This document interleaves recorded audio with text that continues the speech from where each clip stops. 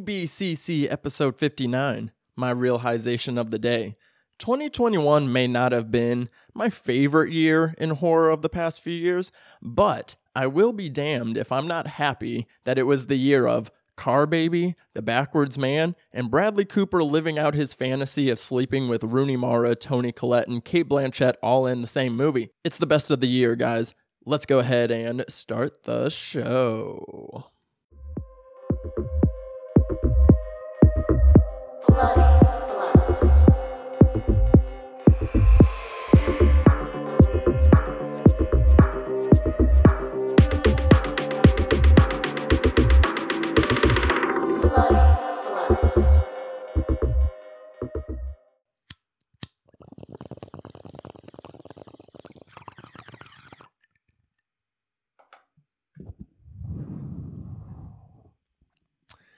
Yes, y'all. It is time. It is one of my favorite times of the year. It is time to close out 2021 and talk about the year in horror. Welcome to the Bloody Blunt Cinema Club. My name is Devon Taylor, aka _Daddy Disco on Twitter and Instagram. And this is a podcast where we typically dive into the subgenres and franchises of the horror genre. And that's usually in a singular movie format or double feature or something of that nature. But this is a different year.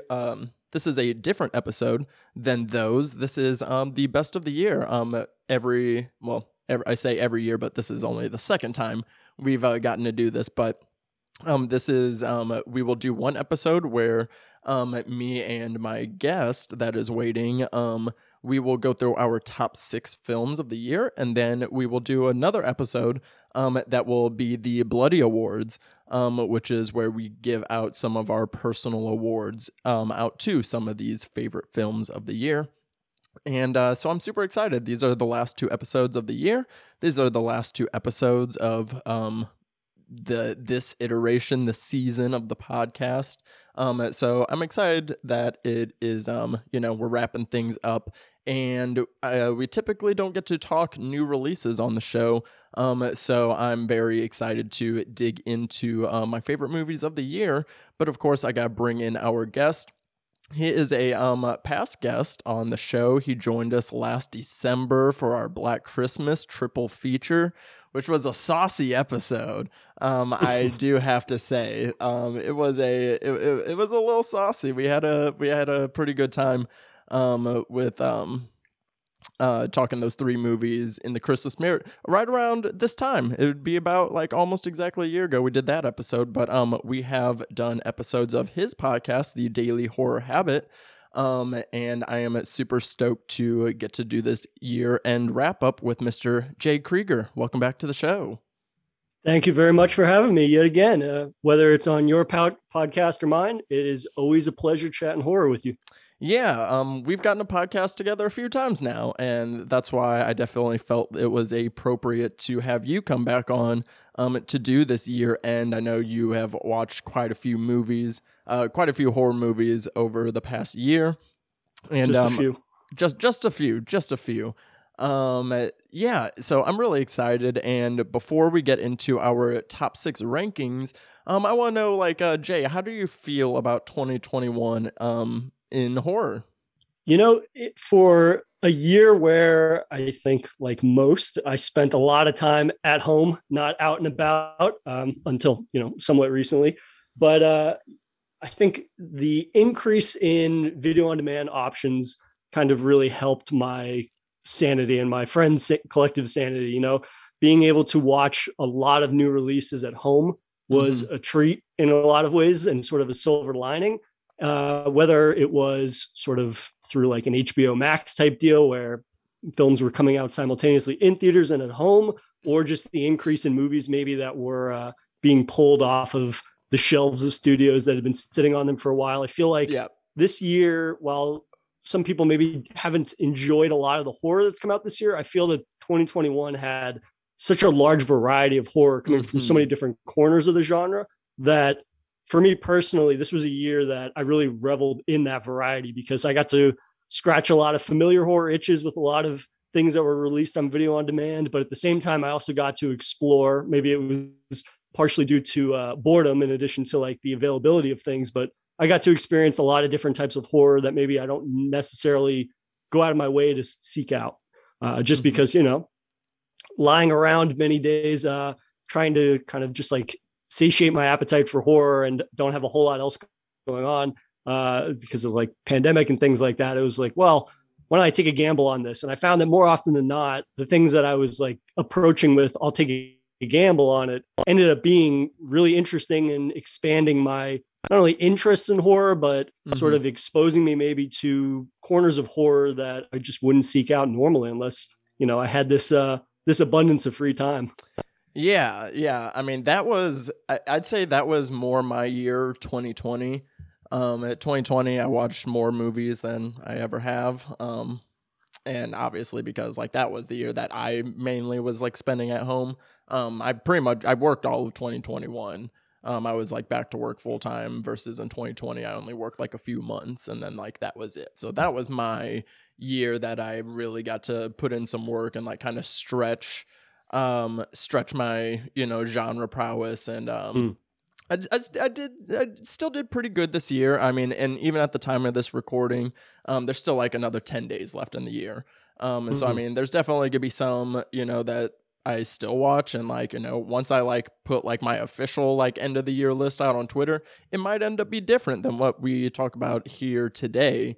But yeah, like, and the thing is like, yeah, we did get like, you know, there was so many movies this year. Cause like you said, like, whether it be movies that sat on the shelf that like debuted in like 2019 at festivals, but then their distribution, got messed up because of COVID stuff. So yeah, this did seem to be a year that we just got a sheer volume of movies and, you know, movies of different genres. Like all the major studios were putting stuff out, all the independent ones were. There was definitely a lot, and like honestly, like it overwhelmed me to where I didn't watch quite as many horror movies, quite as many 2021 horror releases this year as I did last year, just because I was like my list is so long, I don't even know where to start. And then and then next thing you know, I'm like watching something else. I spent a good amount of time this year being pretty balanced between watching 2021 horror releases, new releases, horror movies that weren't from 2021 I just hadn't seen, or and then also still rewatching quite a bit of movies.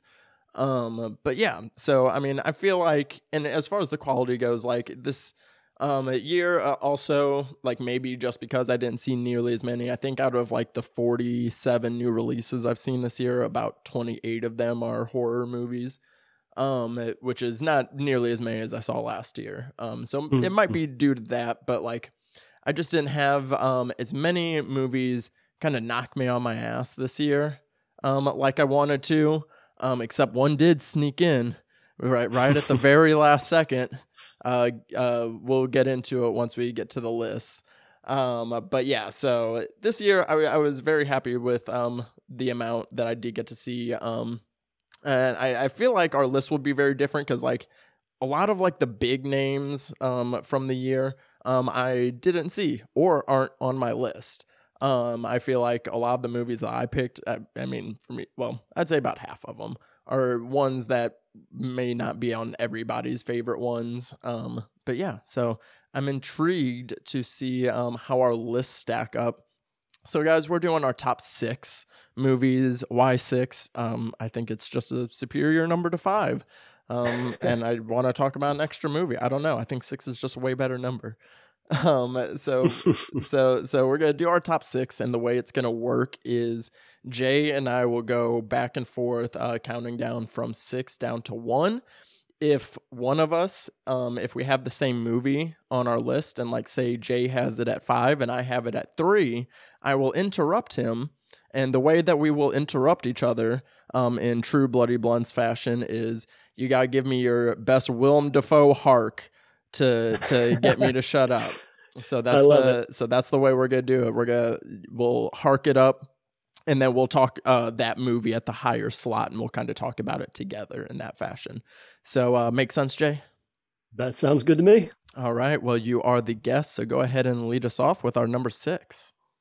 So my number 6 for this year was The Empty Man from David Pryor. And this is actually a film that I guess kind of has to have a caveat in that it was released in October of 2020, but it was one of those movies that it was in theaters for like a week because it was at part of the height of the pandemic. And then most people didn't actually end up getting to see it because of that. And it was released digitally in February of 2021. But this is one of those movies that, you know, there have been plenty of articles about highlighting it being destined for cult status and whatnot. And this is a film that I think tackles a lot of different elements of cosmic horror that I really enjoy.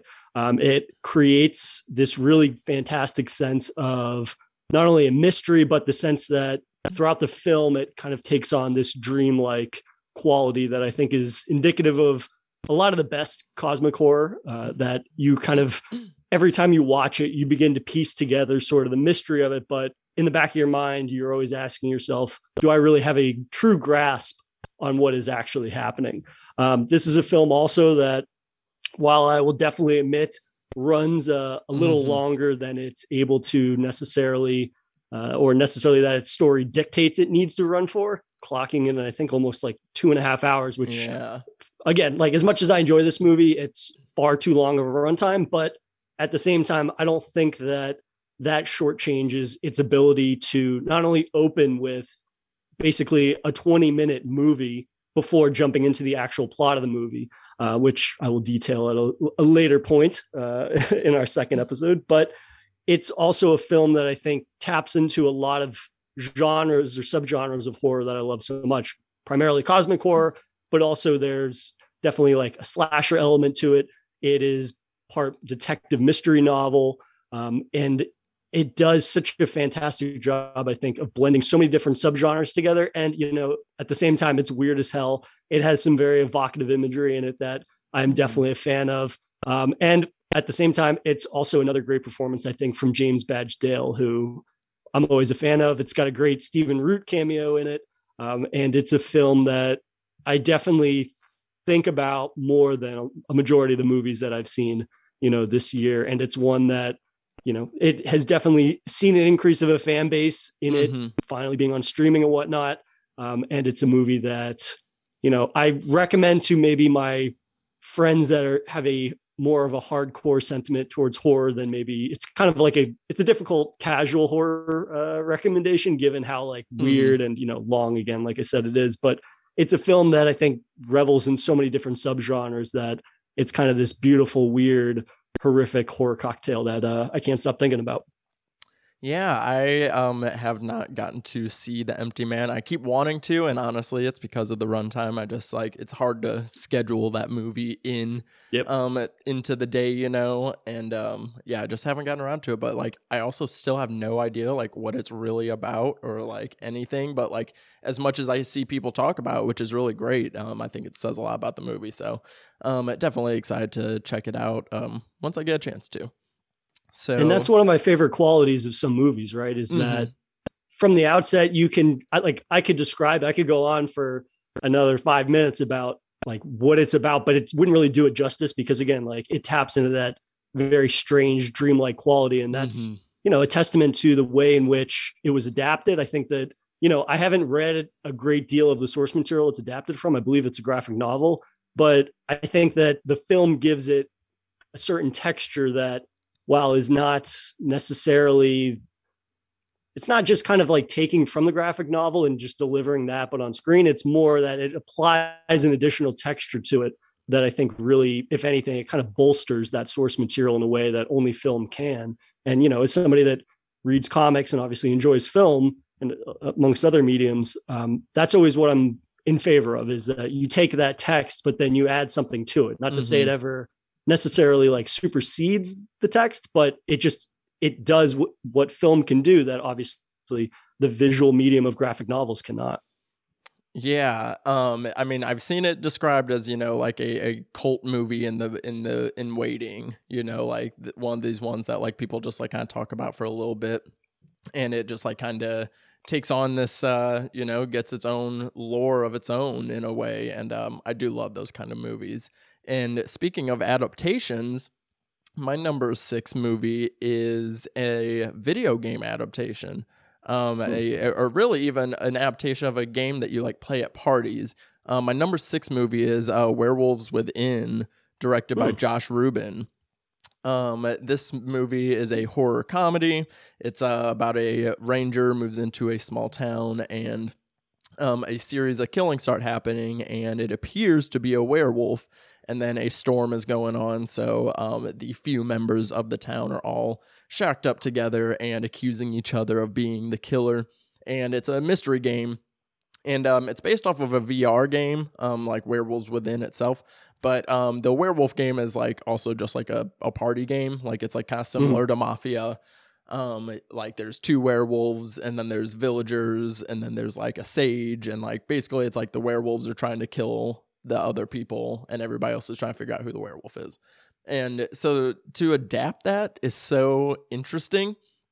Like it's, and the fact that it works as well as it does was very surprising. Like I'd seen a lot of people talk about loving this movie, and I was like, so like I kind of had a good amount of hype going into it. Or not hype, I wasn't really super excited for it, but I mean, I love werewolf movies. And this movie balances the comedy and the horror really well. I really love small town horror where you get this ensemble cast. You get to know the people within this town, the relationships amongst each other. And that really fuels the movie. Like, like not that this movie is comparable to Tremors, but in that aspect it is. I really loved all the characters. Even if they are caricatures, I think they were all written to be very funny and in a smart way. And the mystery worked. Like I really did not know who it was throughout the film. I kept saying like, no, I think it's this person now. No, now I think it's this person. And I think the ending pulls itself off. And I really like this film. It was nice getting to see Sam Richardson be in the lead for a movie. He is very charming, very funny in this movie, as well as Milana Vayntrub. They just have so much charisma between the two of them, and it was really fun to watch. It's a fun movie. That's one that's definitely on my list of egregious oversights in 2021 because I've heard nothing but good things about it. In addition, like I want to check out Josh Rubin's other movie, Scare Me, but that's just very, very reassuring to hear that he was able to take this party game concept that, on paper, you're like, okay, that sounds like it'd be entertaining for about 15 minutes. And the fact that he's able to stretch that out with a cast of characters that are very charming, but and entertaining, but at the same time, also having a whodunit element that doesn't feel slept on, right? That's one of those elements that I'm always a little worried about in terms of like, well, are you going to be able to guess the whodunit aspect in the first 30 minutes or so? And, it sounds like he definitely succeeded in making that a not only entertaining film, but one that had an ending that was a little more difficult to guess. Yeah, like it just really worked really well, and we're gonna go through this episode without spoilers, and we'll kind of get into some spoiler stuff in the awards episode. But to not spoil or anything, this movie did a thing that I love with whodunits and mysteries, where it's like, you know what? I should have known. I should how the movie presents itself. It's like, you know what? I should have known, but I still didn't. And when a movie makes me feel dumb, then that's a good thing. In like most cases, like I like to get stumped because I kind of pride myself on figuring stuff out throughout movies. But this one got me. I was like, damn. I was like, I should have saw that coming, but I didn't still. So great movie. What do you have? I'm very excited to check it out. Yeah. What do you have at number 5? So my number 5 is David Bruckner's The Night House, which is another film that premiered in 2020, but then because of the pandemic, it was delayed until this year, 2021. And that's a film where this character, Beth, who's played by Rebecca Hall, is left alone in her lakeside house after her husband unexpectedly dies. Mm-hmm. And there is this sinister presence that appears within the house. And this is in a movie that I think from the trailer, I was expecting it to be just this sort of very stock standard haunted house affair that was maybe very well shot and sort of just the set design of the house and tying into the architecture and everything was going to be the big selling point.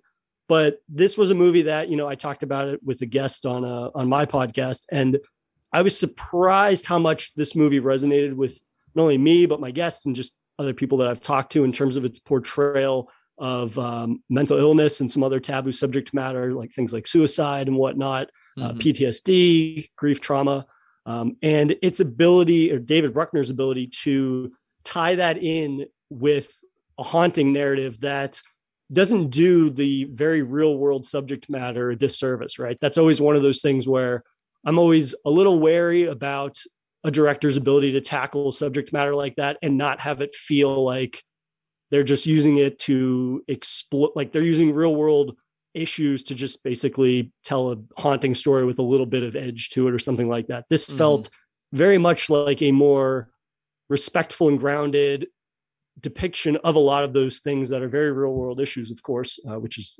that's not much of a stretch to say, but it's just his handling of those and incorporating all those elements into what on paper sounds like a standard haunting film. And, it's bolstered by what I think is a pretty phenomenal performance from Rebecca Hall. And it's a film that, in getting to talk with my guest about it, we were surprised how much, parts of it resonated with us, people that we know, life experiences in general. And, on top of that, I think it's got a creepy as hell finale that I kind of wish there were a little bit more elements of that. But overall, I thought it was a really masterful handling of, personal subject matter, but also just very difficult subject matter in a way that was respectful, but at the same time is able to have something to say about it and, have some creepy, entertaining, haunting moments that I think definitely have stuck with me rather throughout the year. Yeah, I just hit the Night House a couple nights ago. I put in some work this past week. I've smashed a lot of movies down. I did watch this one. It didn't make my list, but I did feel like the story elements were a little spread thin, because there were a lot of just really great ideas, and it sucks that we couldn't explore each one more. Honestly, this movie could have been longer. I would have been fine if this movie was an extra 20 minutes to kind of flesh out some more of these ideas, especially towards the end. I feel like the finale felt a little bit rushed because, the movie just spends so much time with Rebecca Hall. It's a very personal movie and very intimate in that aspect, that we just spend a lot of time with this one character for a good amount of the time, and her just kind of marinating in this trauma. But yeah, I enjoyed the visual tricks. It had some cool trippy sequences, good score to it. I enjoyed it, but it did not quite make the cut for me. Yeah, good film. Definitely check it out and watch it really and I watched this at 1 a.m, and I felt like that was the perfect aesthetic for it. Definitely. Yeah. I watched it. I think in prep for my podcast, I watched it 2 or 3 times just so I could pick up on some other little tidbits that maybe I had missed. And, I think that I definitely got a lot out of it in terms of its portrayal of depression and grief and things like that. And, I do wish that it had been longer. That's definitely a great point that I definitely agree with and champion. And it's the type of thing, though, where if they had added more of the haunting elements to it and whatnot, without getting into any real spoilers, I don't know that it wouldn't overshadow the elements that resonated with me so much. I would be afraid, I just watched Last Night in Soho recently, and that was a movie that I thought had some great ideas, and it did a great job of portraying this character in this time period and all these things. But then so many of the horror elements felt kind of just very generic, as if they were padding, as if they said, listen, they got notes back for that. And we're like, listen, you need to have more ghosts and haunting moments. And it turns out they didn't have enough to really bolster that extended runtime that film ended up getting. So I would be hesitant to say that I think that it needed a lot more of those types of moments, or it needed to be much longer. But I think that the ending for me was so strong visually in terms of fully then leaning into the horror aspect that, I don't know, I find that it having that big crescendo moment at the end is perfect, because so much of the film works for me, whether or not there ends up being a haunting, right? That's one of my sort of favorite elements of a lot of these films, is that, and it's not so much whether is it real or not, but when the attention is paid to both halves of that spectrum, right? It's whether it, for me, a movie like The Night House only really works when they walk that fine line, because if it leans into either one too much, it can just kind of undo the entire thing in a way where it's like all of a sudden it's like, well, why even make this a horror movie? Why even mention that she has this sort of like real world it's a very difficult balance that I think the film walks pretty well. And like I said, it's bolstered by a pretty phenomenal performance, in my opinion. Yeah, fair enough. I think I also had some unfair expectations on it just because I thought The Ritual, his first film, is just fantastic. Like the way that he balanced the two different, like it literally is like two movies smashed into one. Yeah. And he pulls it off so perfectly in that film. And that one just was a little bit more effective and also exploring grief, but from a different angle. So I like that this is kind of like can be like a little bit of a companion piece to the movie, especially in terms of some of the, the cerebral trippiness of both of them that they both have. So makes me excited for Hellraiser.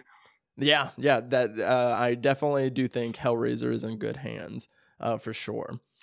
So I'm pretty sure for my number 5, we're going to have our first tie here, I believe. My number 5 is Silent Night. Hark! Hark, hark, hark, hark it up. We will save Silent Night for another slot. So I will slide down to number 4. My number 4 pick is The Voyeurs. If you have seen that one, this one, I just watched, I don't know, like a month ago, and I'm all for more modern erotic thrillers. The Voyeurs, directed by Michael Mahan. It follows this couple that they like move into this like new high-rise apartment, and the apartment building across from them have these really big windows and you can see inside them. And there's one apartment in particular with a very sexy couple that they kind of start looking in on, and it just like you kind of follow that and how it changes the dynamic between the couple played by Justice Smith and Sid Sweeney. And then, so just, it all starts with, them getting a pair of binoculars and getting involved in that way. And then, they just keep getting involved deeper and deeper and start doing some really dumb shit. This movie is very, very horny, lots of sex, lots of shirtless people, lots of naked bodies. It definitely delivers on the erotic part. It definitely delivers on the thriller part. And this was the movie that I messaged you that I was like, it's debatable if this is a horror movie, quote unquote, but I'm pretty sure erotic thrillers are like the sexy cousin of horror movies. I feel like it falls under the umbrella. I mean, and there are some dark things, not a whole lot in this movie. Like there's, it's light on the horror elements, but like I will say there's, people die, so like I still will throw it in the horror umbrella. Really good. It just has, it's really funny. There's really good banter between our main protagonists, and then the other couple as well. Just fantastic performances all around. Everybody's really good, really funny, really hot. So that's, really all you need from an erotic thriller, and it takes you on a ride. This would pair really well with A Simple Favor from a few years ago, and it would pair super well with that because, like, this movie, once the twists and turns start coming, and you're trying to guess what is really going down, and then it really just, like, it goes big in the ending. Like, it just swings. And for me, I think it hits a lot of people. I've seen say this movie is a little bit too implausible, or the characters are a little bit too stupid or ridiculous. And the movie is kind of stupid and ridiculous, but that's why I like it, because it just has this wild energy to it. It really felt like an erotic thriller, like from the 90s, like it, and I really want more of those. So definitely check it out. It is a Amazon Prime original, so it is on there to check it out. Awesome. I'm adding that to my list. And, erotic thrillers are basically like a horror adjacent genre in my mind. And, I'm not one of those people that it's like, well, it's not explicitly horror, so you can't talk about it. But it's like horror has been such a genre standard in many ways that it has had an effect on so many other genres that I think that anything that sort of borrows elements from it is definitely welcomed in these types of conversations. And what more can you want than like dumb, hot people that find themselves in fucked up situations for a good time? It's definitely my kink for sure. Hot people making dumb decisions. Like you spelled it out pretty clearly for me. Hit me with your number 4.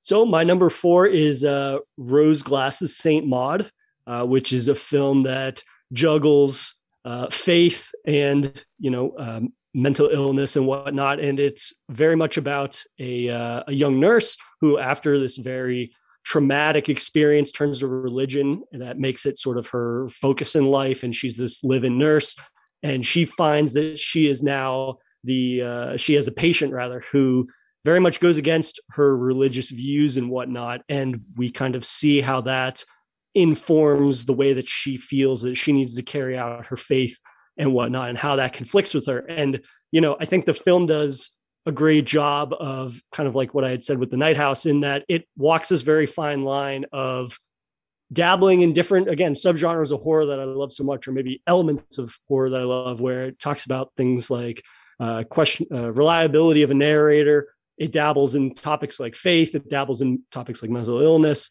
And I think that Rose Glass does just a great job of really making me guess. It's kind of akin to your experience of Werewolves Within, in the sense that I really was guessing for a large portion of the film whether or not this was going to end up being a case of, are these really otherworldly horrors that are influencing what's happening? Is this some kind of divine intervention, or is this just a sick person that needs help? And she finds herself in these pretty precarious situations that, it's the type of thing where this is really the film that is not only driven by a strong director that understands that you can't give away too much too early on, but also the protagonist Maud, who's played by Morphoid Clark. I hope I pronounced her first name right.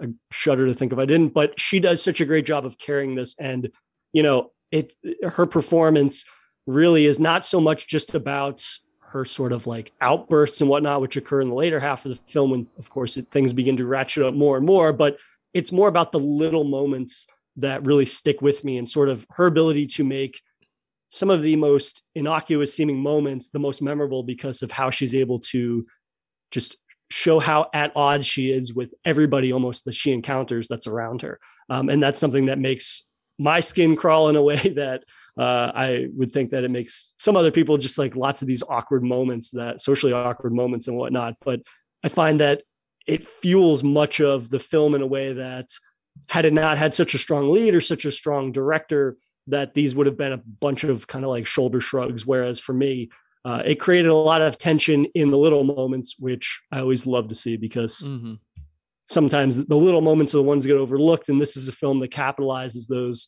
in a way that builds and builds and builds. And then this film delivered a finale that I think is pretty phenomenal, and one of my favorites of the year. But yeah, Saint Maud is a film that has definitely stuck with me, and it's one that I've thought about frequently throughout the year.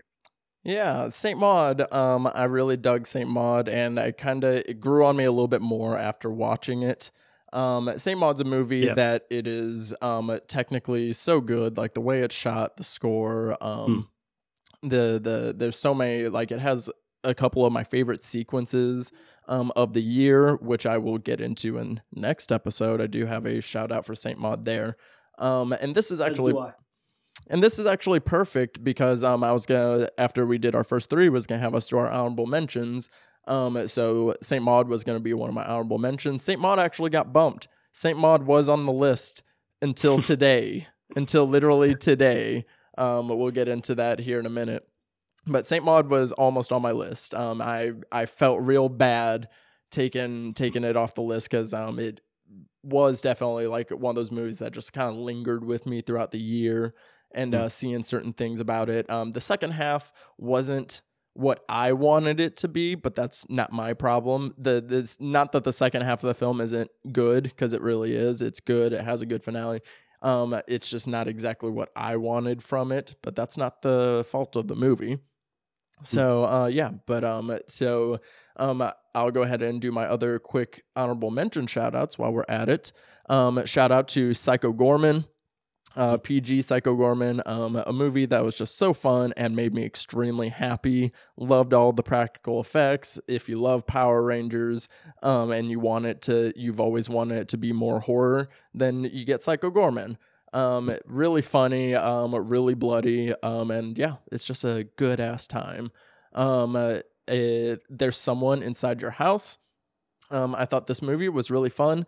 It kind of felt like a throwback to like early 2000s. We have this group of teenagers, and I actually bought them as a group of friends. Like, I liked hanging out with this group throughout the movie.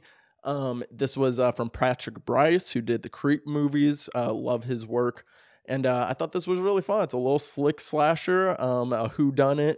A lot of people don't like the ending, but I mean, I feel like for what the movie kept talking about, it made sense. But it has some really great kills. They're bloody. The killer is theatrical. They have a thing to them that they do that I really appreciated. And yeah, I thought it was a fun movie. And then Last Night in Soho, also another one. I love Edgar Wright. Wish it made this list, but some of the story decisions got a little too complicated and muddled, and made me kind of question the intent of the movie. Loved the style, but it wasn't as stylish as I was hoping it would be. But great performance by Thomasin McKenzie. She's a fucking rock star.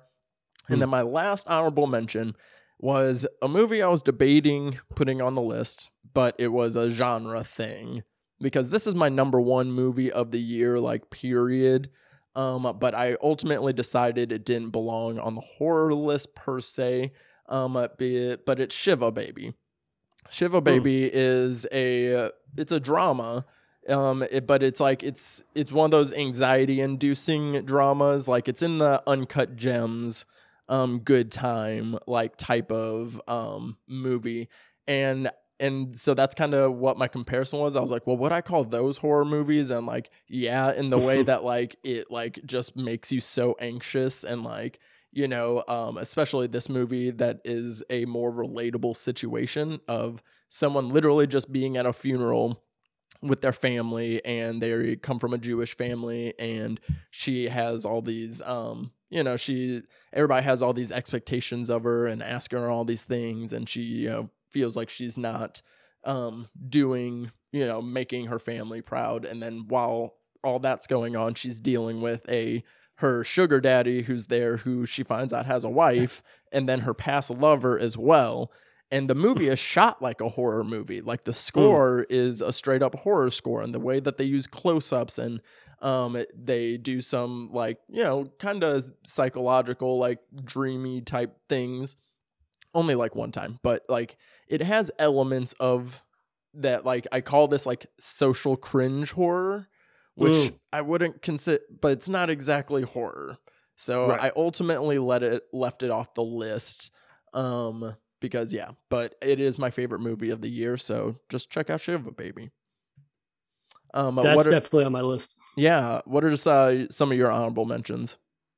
Well, that's a fantastic segue into a movie that I literally watched last night that I would put into this category of social cringe horror, that being Stephen Karam's The Humans, which is about a family that gets together for Thanksgiving dinner. And it is very much in line with much of what you just said, in terms of it's more about the tension between people just having a conversation, and the stakes are more about their relationship and sort of their understanding of that relationship and how it's ever fluctuating. But the entire thing is filmed very much like a horror movie, which I love. I mean, I think that's a fantastic genre description or genre title that you've attributed to films such as this, in that it really does carry that intensity to the degree that you're like, well, the only thing that's missing from this that would outright make this horror is a monster of some sort. And in many ways, like, the social anxiety and social stress of interacting with these people. You know,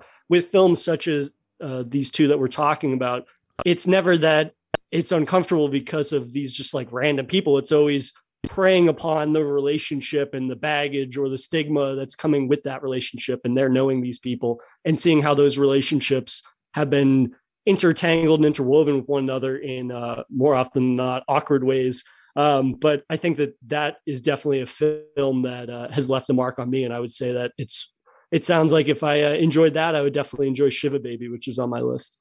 Another film that was an honorable mention for me was Coming Home in the Dark, which is currently on Netflix. That's one of those movies that, you know, I call it all gas, no brakes cinema, where it really goes for it. And right out the gate, it lets you know the type of movie that it is. And it does not stop for a second. It's a tight, just around 90 minutes. It really does not pull any punches in a way that doesn't feel done for the sake of trying to be edgy or different. It really does just feel like, hey, this is this fucked up story, and we're going to let you know straight up from the opening moments it's fucked up. And they really don't leave that sort of realm of horror in a way that I just love. And, you know, all the performances I think are pretty strong.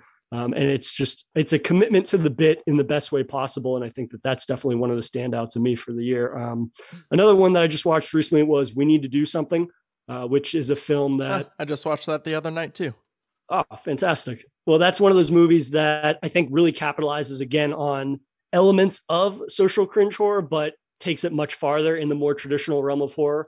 Claustrophobic, single setting. I just love that sort of like isolation nature. And I love seeing it applied to the family dynamic. And, you know, it's funny, my Letterboxd review, I think, is just like, I'm so thankful my family likes one another, because it's the type of film that I could never see. Like, it's one of those situations that if you remove the horror elements, I could never see myself being in, but I think it does such a good job in such a short period of time of establishing these characters, establishing just enough of their background that you fully understand the relationship. You don't have to have a great deal of exposition about each and every event that happened, because they're able to, you're able to infer a majority of it through both the performances and some of the subtleties in the storytelling. I will say also, like, the more overt moments of horror, I think it's a very small scale, very small budget. And I think it capitalizes on horror in the perfect way that it never goes with outside its means, in a way that I found to be very economical. And it was everlasting in a way that one scare in particular that I think has definitely stuck with me throughout the year. And my final one is going to be The Trip, which is not necessarily a horror film. It's very much in the vein of like home invasion horror, in a way that I think kind of ties in a little bit to, like you had been saying about The Voyeurs, in that it draws a lot of elements from horror, and that it is very over the top in the violence that occurs in the film, to almost like a gag quality. It's very reminiscent of, like I said, home invasion horror. I will say a huge caveat, and this is also one of those movies that was produced by Netflix, so it's on there. There's about 10 minutes of the film that I think is probably 10 minutes of the most, I would say, needless. It kind of sticks on this one. I assume the director assumes that it is a joke, but it is one bit of the film that I think is really just pretty awful. I will say, though, it's 10 minutes out of an hour and 40-minute movie. I still really, really enjoyed the movie, despite that kind of like very off-color element that the director seems reluctant to move on from, which he would have been probably better served to. But I think that if you like your dark comedies, over the top violent, and just a fantastic performance and dynamic between the two leads. Noomi Rapace is one of the leads, and she's fantastic in that. And, you know, The Trip is one of those movies that, with a major caveat before I show it to anybody, it's one of those movies that I think my friends that maybe aren't the biggest fans of horror would probably enjoy, just because it taps into those moments, but then it undercuts any overt horror moments with some pretty effective dark comedy. Those 10 or so minutes withstanding, like I said. Nice. The only ones I did see, We Need to Do Something, We Will talk about that scare in the next episode. Spoiler Fantastic. for one of my awards, but we will talk about that.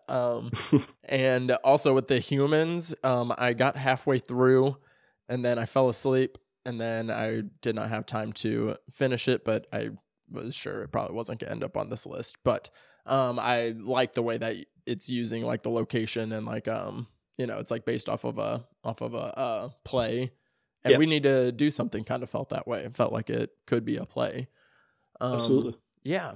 So to dive back into the list, I will go with my number 3, which is the perfect spot for this movie because at the last second, at the buzzer, Papa Guillermo del Toro hits a 3-pointer for the win. Let's go. Didn't come in at number 1. That would have been amazing if this just like blew me away. But I did really enjoy Nightmare Alley, that I literally just watched before the recording today.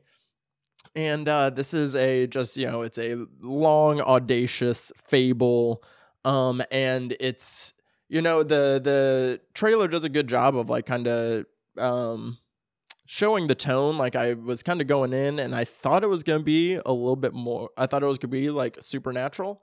And without spoiling the movie, it's up to your decision there, I guess. But man, this movie, the look of it, the way he captures this time period is fantastic. I did miss the first like 5 minutes because I was being a stoner and had to go to the dispensary before the movie. And then this guy in front of me was taking so long to get his ticket. But I still blame myself. But I did miss the first 5 minutes or so. But even still, like this movie, people obviously had talked about the runtime for it. It's needed with these kind of movies. This is like you really go on a journey with this character played by Bradley Cooper as he goes from, low working con man into this like super famed mentalist. And this movie really feels like a companion piece with The Prestige. I want to rewatch The Prestige after watching this movie. Just watching this character, just kind of, you are sucked in by his charm and his wit and everything. But then as you watch his darker sides come out and him kind of spiral with this quote unquote power, it just the way that it unfolds, it takes you on this emotional journey. Like, at first you're on his side, then you hate him, and then you just like, you really can't believe it. And then like, when it really kicks into the horror elements, it's like, oh fuck, like, okay. And we will talk about a moment of it in next episode. But the ending of this movie is just sock in the face. Like it is just, I mean, I was coming through the movie and I mean, I was enjoying it. But there was something in me that was like, all right, is it going to stick the landing? Because it really needs to do something specific here. And if it doesn't do it, does it kind of tank the movie? And why did I doubt GDT? He fucking just popped me right with a haymaker. Nightmare Alley, the score, the cinematography, most of the performances, just it's Guillermo del Toro just doing his thing, making a really dark and cold fable, and I enjoyed it. I highly recommend. I am really glad that I could squeeze it in before recording today. Yeah, he's one of those guys that he does such a fantastic, and it's probably one of the elements of his craft that gets a little bit overlooked. He does such a fantastic job of establishing a time period and being so true to that time period that even if maybe this film doesn't get as supernatural as maybe I envisioned it would based on the trailer or whatnot, it's the type of thing, though, that I know that he is going to capture that period, and he's going to do that period and those characters and the people within it the justice that it deserves, that it justifies him setting it within that period, whether or not maybe it delves into as of supernatural corners of horror as he has done in the past. At this point, I'm just happy to hear that he's able to really just establish this very unique tone and period, which it's a film that for whatever reason, I thought that it had a simultaneous streaming and release deal. So I'm definitely going to try to seek this out in the theater over the holiday. Yeah, you definitely go see it at a theater also because it fucking needs it. I mean, this movie was expensive. Glad that Del Toro did get to make an expensive movie like he likes to do. Mm-hmm. But the studio's kind of doing them dirty, putting them up against Spider-Man, and it's getting crushed at the box office. So everybody, please go see Nightmare Alley in theaters so that way Papa can keep doing his thing. We need GDT to keep doing his thing. So what's your number 3? So my number 3 is Malignant. Hark. I knew that was going to be your first hark. Actually, it doesn't matter because it's my number 2. So go ahead and give me your Malignant thoughts. All right. So Malignant is a film that you and I talked at length on my podcast.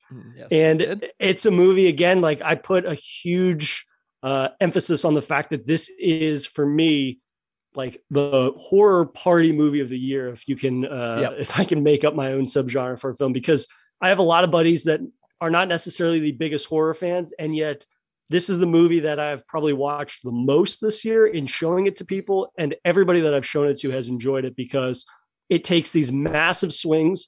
James Wan knows that he is dabbling in so many different pockets of horror, and it comes together in this beautiful cocktail of just sort of familiar subgenres of horror and whatnot. It begins sort of as this weird whodunit, has a lot of sort of like giallo elements to it, but then it goes in a direction that I don't think we've ever seen before in terms of just how out of pocket he gets with the big sort of like monster moments and the reveal or the killer moments.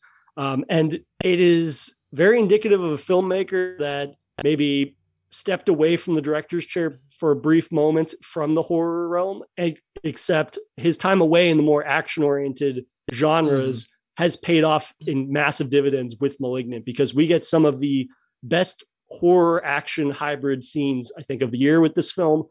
It delivers in some pretty big ways. You know, you and I talked about it being a great, a lot of like service to it being very campy, but in a way that feels very self-aware. Like, I think that some people maybe that have not been as keen on this film or as positive on this film, it was mostly due to them being like, well, this is stupid or this is dumb. Whereas people that maybe are a little more versed in the genre were able to say like, no, this is very clear, like homage to some of the campier elements and leaning into that camp in a way that is so over the top that, you know, not to begrudge anybody, but like when you watch enough horror films from such a wide swath of the genre, you can pretty easily see when somebody is like hamming it up for the sake of hamming it up and doing it on purpose, or if they're taking these kind of like, oh, we could be campy here, but then it doesn't necessarily have the payoff. Whereas Malignant, I feel it definitely has the payoff more often than it doesn't. This was a film, again, that I think it takes, even for somebody as well-established as James Wan, who doesn't have a ton of L's under their belt. In my mind, he's somebody, though, that really understands the genre, both horror and action. And this is able to make this just this wonderfully weird and fucked up movie that's provided multiple of my favorite moments of the entire year in the realm of horror. Oh, yeah. I mean, James Wan, in my eyes, has taken no L's. James Wan is Larry Bird at this point, just in the corner, yakking them up. I mean, yes, please go listen to the episode that me and Jay did on Malignant of his podcast, where we really get to dive deep into it. But I mean, yeah, like I've been singing the praises of this movie all year. One of my biggest tweets of the year was a Malignant tweet from like one of my reviews of it. So big win there. But Malignant, I mean, it was just so fun. Like you said, it is the party horror movie of the year. Like you want to show this to friends. Go along for the ride. It has so much rewatchability to it because it's just fun. You know, James Wan knew what he was doing. He took the bag and he ran with it. He said, I am doing what the fuck I want and you can't stop me.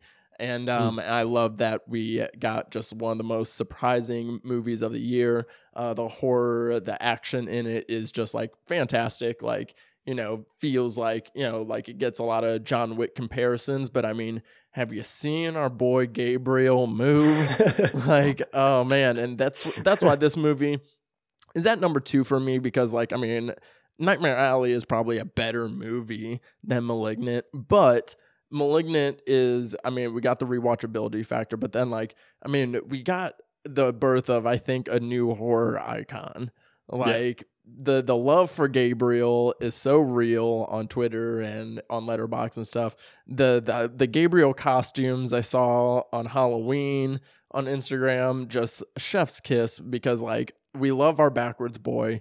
This movie, like Gabriel, like, I mean, just his look and the whole twist to it. I'll still try not to, say it, but whatever.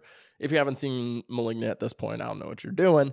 But it just like, I really feel like, especially now we are getting a sequel. We weren't sure about it at the time we recorded your podcast.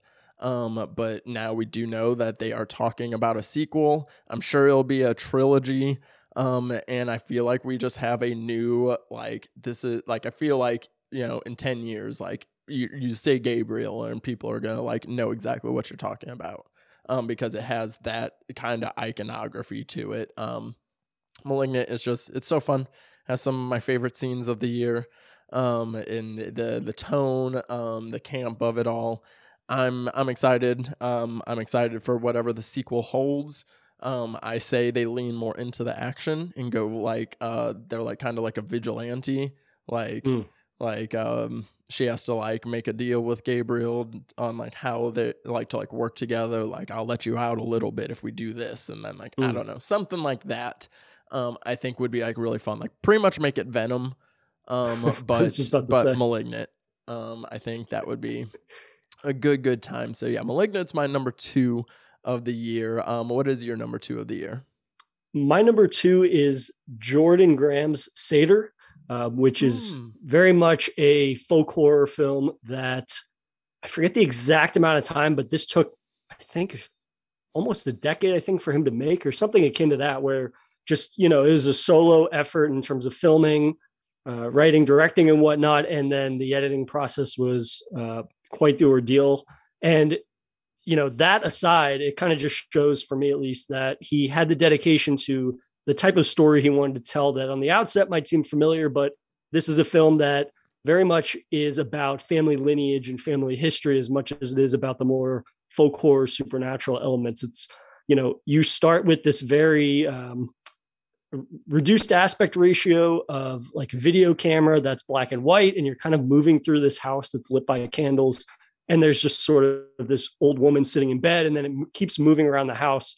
And you just kind of get the sense from the outside that there's a presence there. And then the film starts to follow this character that is living out in the woods by himself. He barely speaks. He's very isolated. It's him, his dog, and a rifle. And he's just kind of like out wandering in the woods.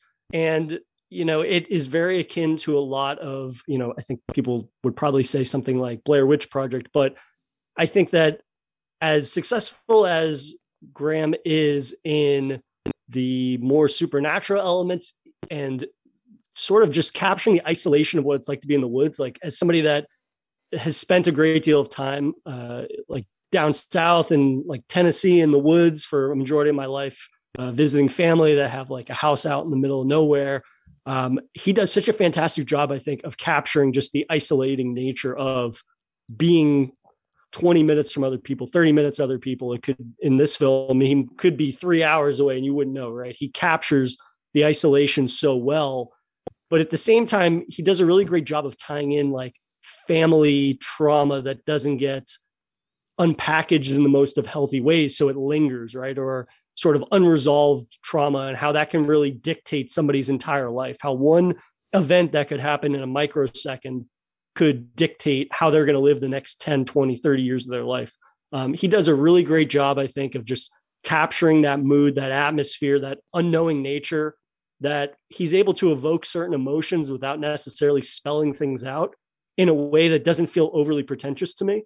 That's one thing that, again, this is one of those movies that I probably wouldn't recommend to anybody that is a more casual horror fan. I don't ever say that as like a point of, I don't know, for lack of a better phrase, I guess superiority or something like that, but or condescending. It's a film that it takes its time in telling a very specific type of story that is not bolstered by a lot of, jump scares or maybe conventions that people are more used to in more mainstream horror and things like that. But the film focuses so heavily on the individual in ways that feel very personal that when it does build up to those more overt supernatural moments, I find that they pop in a way that they wouldn't otherwise. If it had had a lot of the more traditional buildup, you would be like, well, of course, this is where it's heading. And when this film hits with its more horror moments, they hit in a way that linger for me.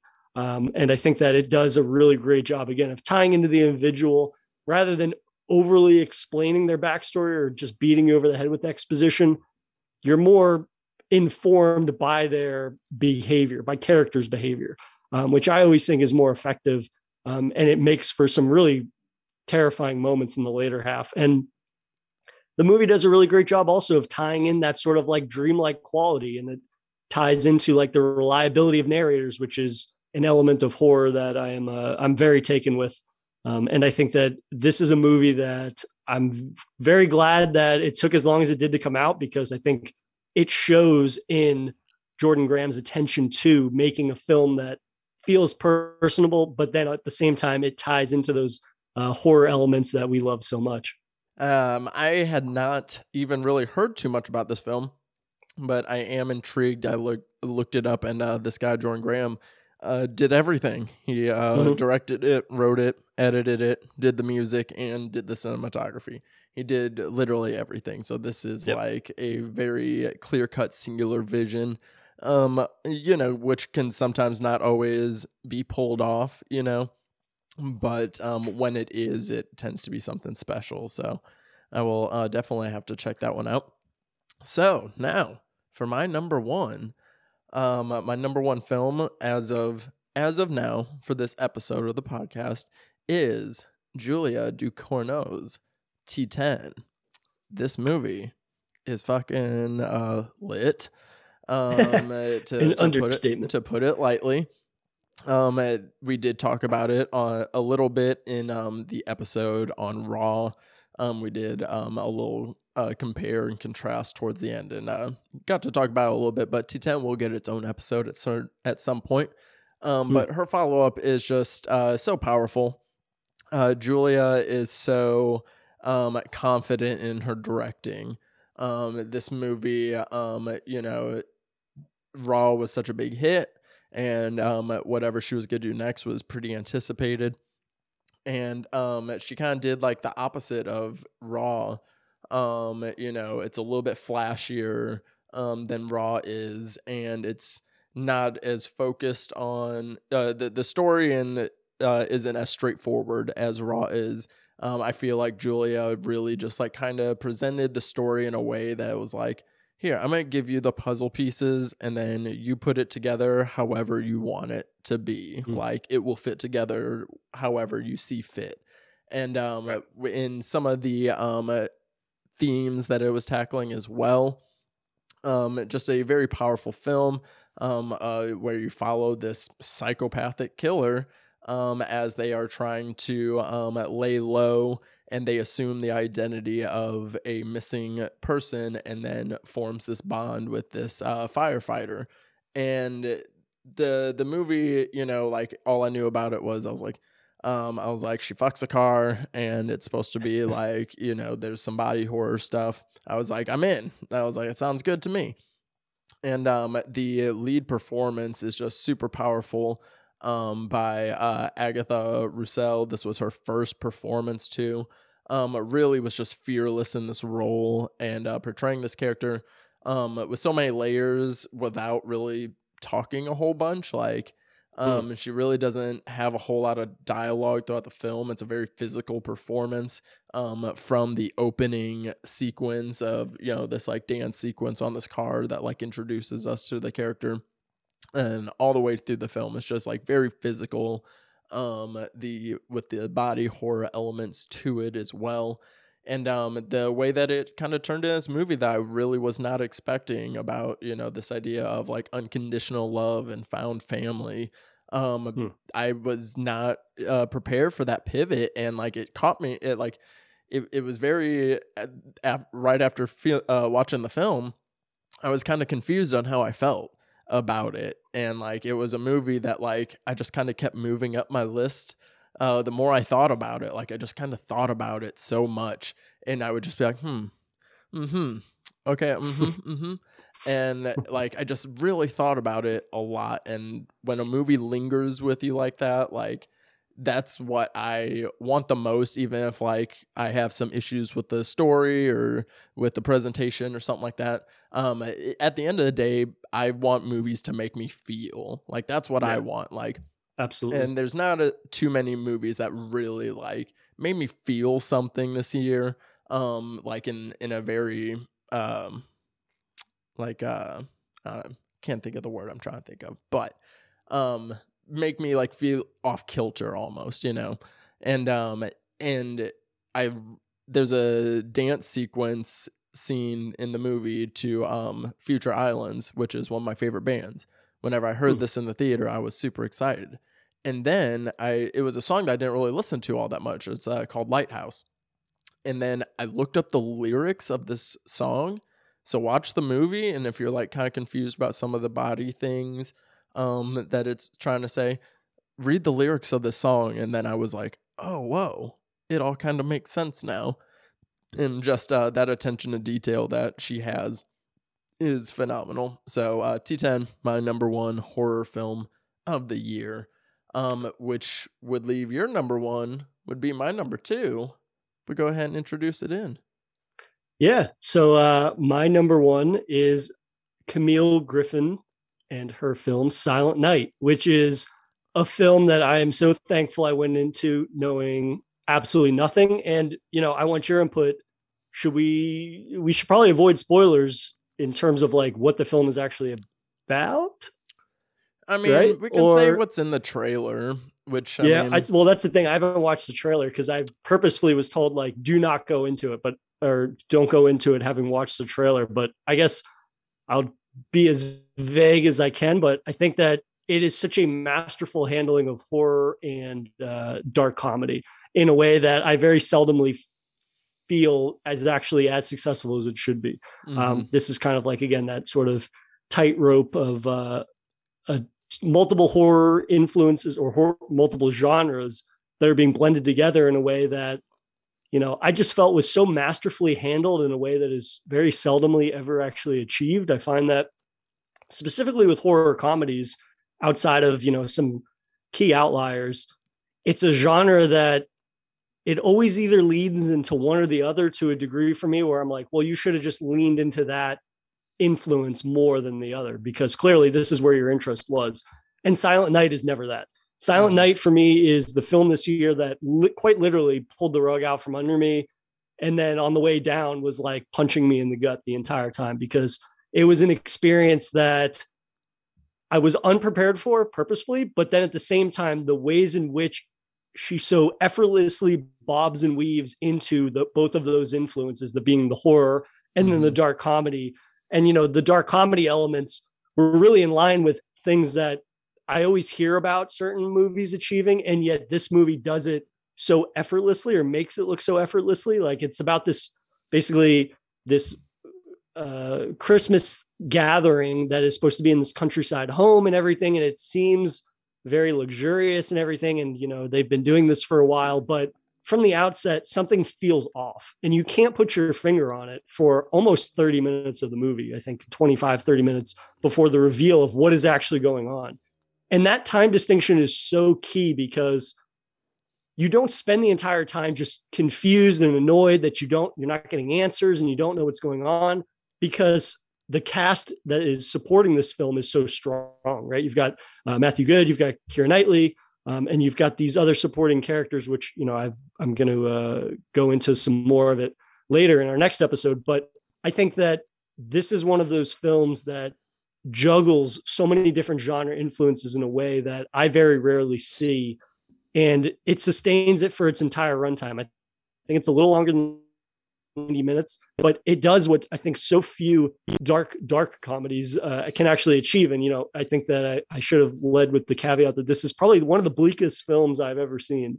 And yet it constantly pulled me back because it very smartly was leaning into the horrifying, melancholic moments of the film. And then there would be this little dark comedy bit that brought me right back into it before undercutting me again with another sort of very overt, depressing moment. And for me, I didn't find that it ever had an instance where it kind of lost me in terms of leaning, okay, this has been too bleak for too long. I'm beginning to sort of bounce off of this because it's almost being gleeful in how bleak it is. And this film never does that. This film is, I think, the perfect balance and probably one of the best examples of a balance of dark comedy and horror, in the sense that it has that bob and weave that sustains through the entire length of the film. And, a big part of it is, of course, the cast, which I think I will definitely delve into more in our next episode. But Silent Night was a movie I went into knowing absolutely nothing about. And I was very, very pleasantly surprised in what it was able to achieve, even if it's a movie that fucking ruined my night when I watched it, but in the best way possible, because this is a film that has, more guts than I think most directors have, in terms of like willing to take these big swings, but having the wherewithal to be like, listen, we can take these swings, but we can't have it just be a movie of big swings, one after the other, because we'll lose the audience. And I think that this movie definitely was constructed in the way that they understood what they were doing, and they understood the need to reel audiences back in with like, go from a fucked up moment to a fucking hilarious moment. And it is just this beautiful merging of two genres that I love so much. And I think it does it in pristine fashion and has left quite the mark on me. Yeah, Silent Night. We got a nice Christmas horror movie for 2021, and this was my number 5 movie. And going back to what I was talking about, T10, like, this was another one of the few movies that really just like made me feel something. The way that it balances the comedy and the dark horror, the dark comedy and the horror is so good. I always kind of talk about like how modern comedy, like just straight up comedy, is kind of dead. In a way, like the quality is just so low, and all the best comedies are usually the horror comedies. I would say, between this and Werewolves Within, 2 of the funniest movies of the year. Like, I mean, they are both really, really funny movies. And this movie, the way that does it, like the type of comedy it, uses, whether it be, very straight up, but then we have some like awkward situational comedy as well.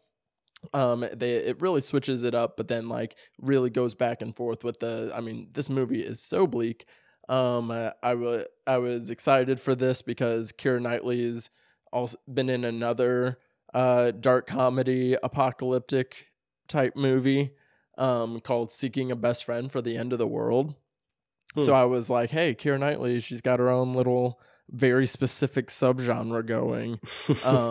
And yeah, we will get into some of the more spoiler things and some of the great performances.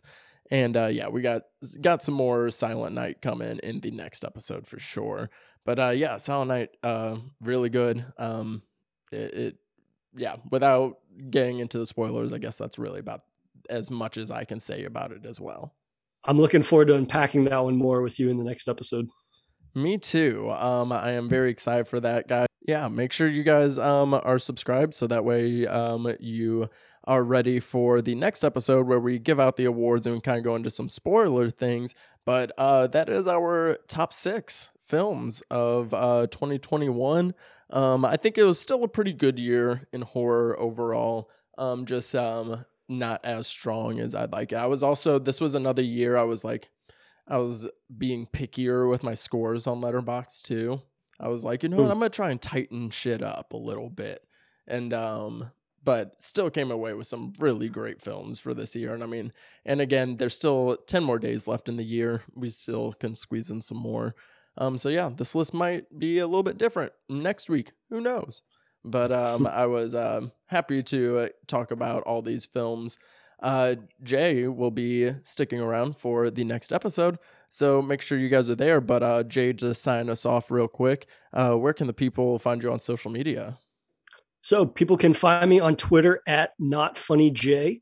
I do 2 podcasts. One that is, I've had Devon on, Daily Horror Habit, which you can follow on Twitter at Daily Horror Pod. And this year I started a new podcast in conjunction with bloodydisgusting.com with the video game editor over there, Neil Bolt. It is a horror gaming podcast called Safe Room, and you can follow us at Safe Room Pod. As always, it is a pleasure talking horror with you, and I look forward to unpacking some of our favorite moments and accolades that we would attribute to 2021 horror films in the next episode. Yeah, I am super psyched to get a little bit more specific, and I am excited to have that and I'm excited to continue this conversation with you. But that will go ahead and do it for this week's episode of the Bloody Blunt Cinema Club. New episodes drop every Tuesday, sometimes on Fridays as well. So just make sure you are subscribed on social media at Bloody Blunts Pod on Twitter and Instagram, and following me on Twitter and Instagram at _Daddy Disco. And until next time, guys, stay lifted.